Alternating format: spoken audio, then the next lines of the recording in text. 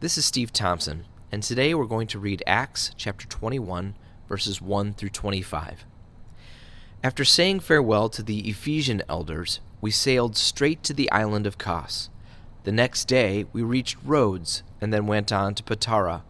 There we boarded a ship sailing for Phoenicia. We sighted the island of Cyprus, passed it on our left, and landed at the harbor of Tyre in Syria, where the ship was to unload its cargo.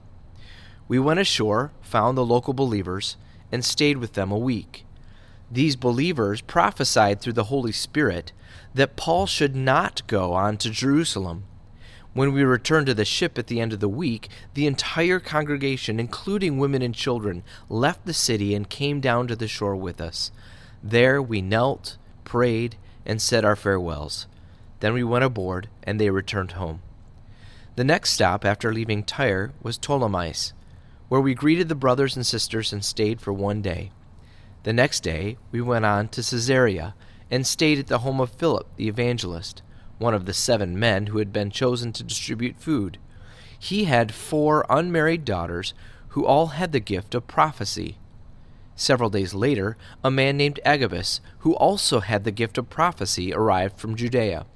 He came over, took Paul's belt, and bound his own feet and hands with it. Then he said, "The Holy Spirit declares, so shall the owner of this belt be bound by the Jewish leaders in Jerusalem and turned over to the Gentiles." When we heard this, we and the local believers all begged Paul not to go on to Jerusalem. But he said, "Why all this weeping? You're breaking my heart. Am I ready not only to be jailed at Jerusalem, but even to die for the sake of the Lord Jesus?" When it was clear that we couldn't persuade him, we gave up and said, "The Lord's will be done." After this, we packed our things and left for Jerusalem. Some believers from Caesarea accompanied us, and they took us to the home of Mnason, a man originally from Cyprus and one of the early believers. When we arrived, the brothers and sisters in Jerusalem welcomed us warmly. The next day, Paul went with us to meet with James, and all the elders of the Jerusalem church were present. After greeting them, Paul gave a detailed account of the things God had accomplished among the Gentiles through his ministry. After hearing this, they praised God. And then they said, "You know, dear brother, how many thousands of Jews have also believed, and they all follow the law of Moses very seriously. But the Jewish believers here in Jerusalem have been told that you are teaching all the Jews who live among the Gentiles to turn their backs on the law of Moses. They've heard that you teach them not to circumcise their children or follow other Jewish customs. What should we do? They will certainly hear that you have come. Here's what we want you to do. We have 4 men here who have completed their vow. Go with them to the temple and join them in the purification ceremony, praying for them to have their heads ritually shaved. Then everyone will know that the rumors are all false and that you yourself observe the Jewish laws. As for the Gentile believers, they should do what we already told them in a letter. They should abstain from eating food offered to idols, from consuming blood or the meat of strangled animals, and from sexual immorality." I want to speak first to this second section where Paul is already in Jerusalem, and then we'll go back to the tail end of his trip, his journey toward Jerusalem. Paul gets to his destination fully aware of what awaited him, but I imagine he couldn't help but shake his head and then facepalm, thinking, with friends and family like this, who needs enemies? He couldn't win. Any explaining would really just get him in deeper water with his Jewish brothers and sisters. So he just finishes sharing how God is moving in absolutely amazing ways, changing people's lives and creating a wave of cultural change, and they all celebrate. But from how Luke tells the story, they no sooner praise and thank God before they turn to a problem. There are a lot of Jewish believers here who think that you're telling Jews everywhere to abandon the law of Moses. See, they thought he was telling them to stop being Jewish, and that simply wasn't true. Because Paul had a missiological bias, sorry, I keep using that word over and over again, but because that was his heart, he would be and I quote where he says this elsewhere, all things to all people, so that by any means he might lead some to Jesus. So yeah, he would definitely embrace the leader's plan for him to demonstrate that he is still a law-abiding Jew. But even while he's going through this purification ritual and getting his head shaved, I'm thinking that he knows this isn't going to work. So I sum up Paul's predicament here in Jerusalem with a short paragraph from N.T. Wright's commentary on the book of Acts. He brings the situation home to today, and I wanted to share it for any of you who could relate to this.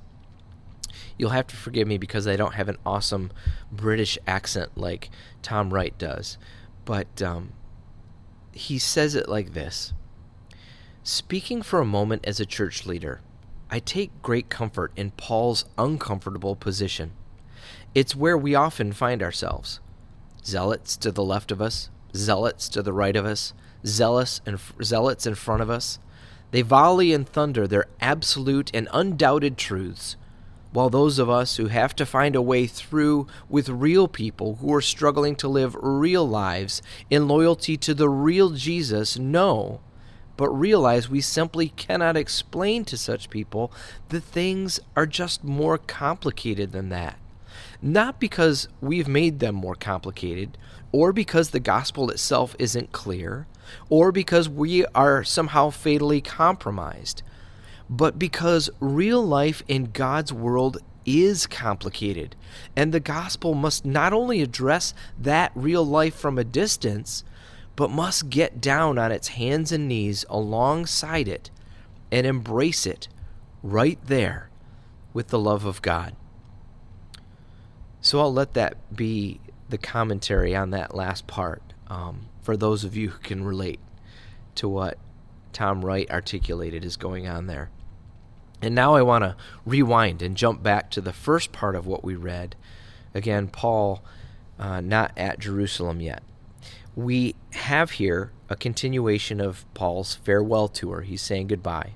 He's invested his life into these people, these churches he has planted all over the place, and he's risked his life in the process. So now he's on a mission to get to Jerusalem, hopefully in time to celebrate Pentecost there. And every stop along the way, he's saying goodbye to the people with the recognition that he didn't expect to ever see them again on this side of death. Yesterday we read about that and talked about that and how he met up with the Ephesian leaders in Miletus, or Miletus, however you want to pronounce that, saying, I am bound by the Spirit to go to Jerusalem. I don't know what awaits me, except that the Holy Spirit tells me in city after city that jail and suffering lie ahead. And then here again in today's reading, it continues to play out the same way.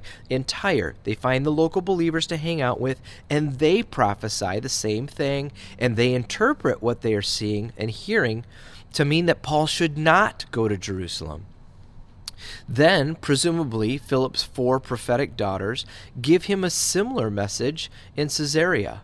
And then finally, we have Agabus, a man with the gift of prophecy, and he very graphically demonstrates what Paul would face in Jerusalem. Everyone pleads with Paul not to go, but Paul is convinced that he's been called, he's been told to go. God just wanted him to know exactly what he was facing when he got there. This wouldn't be a surprise. He was heading into the teeth of the wood chipper, fully aware of what was about to happen. For me, this is one of my favorite reminders for people trying to discern God's will for them. Too often, we interpret discomfort or God's apparent lack of blessing or a lack of happiness or opposition as God telling us to move on or to get out of that situation. But that has never really been the pattern of how God speaks. God prepares us for adversity, and he asks us to live and possibly die faithfully in the thick of trials and tribulation. And in the book of Revelation, we find out that this faithful witness, this faithful living, which, by the way, the Greek word is martyrion, where we get the word martyr from, is always the seeds for other people to find Jesus. Paul instinctively knows this. Comfort is not his master. Jesus is. So we shouldn't make the mistake of thinking that Paul's determination to head to Jerusalem is some kind of crazy masochistic martyr complex to pay for his sins of martyring Stephen and many other early believers.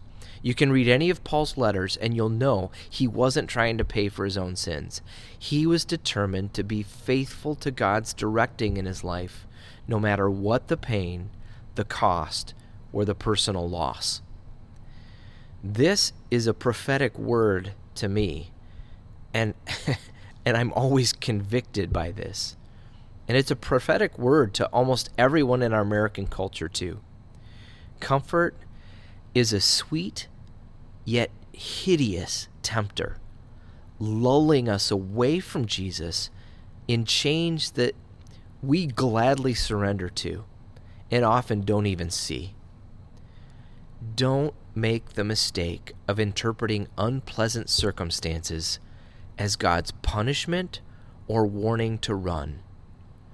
Unpleasant circumstances are a guaranteed reality when we're on the right track, and they just might be an invitation for us to press into it and to live faithfully as a representative of Jesus, following our Master into the ways and into the path that he went.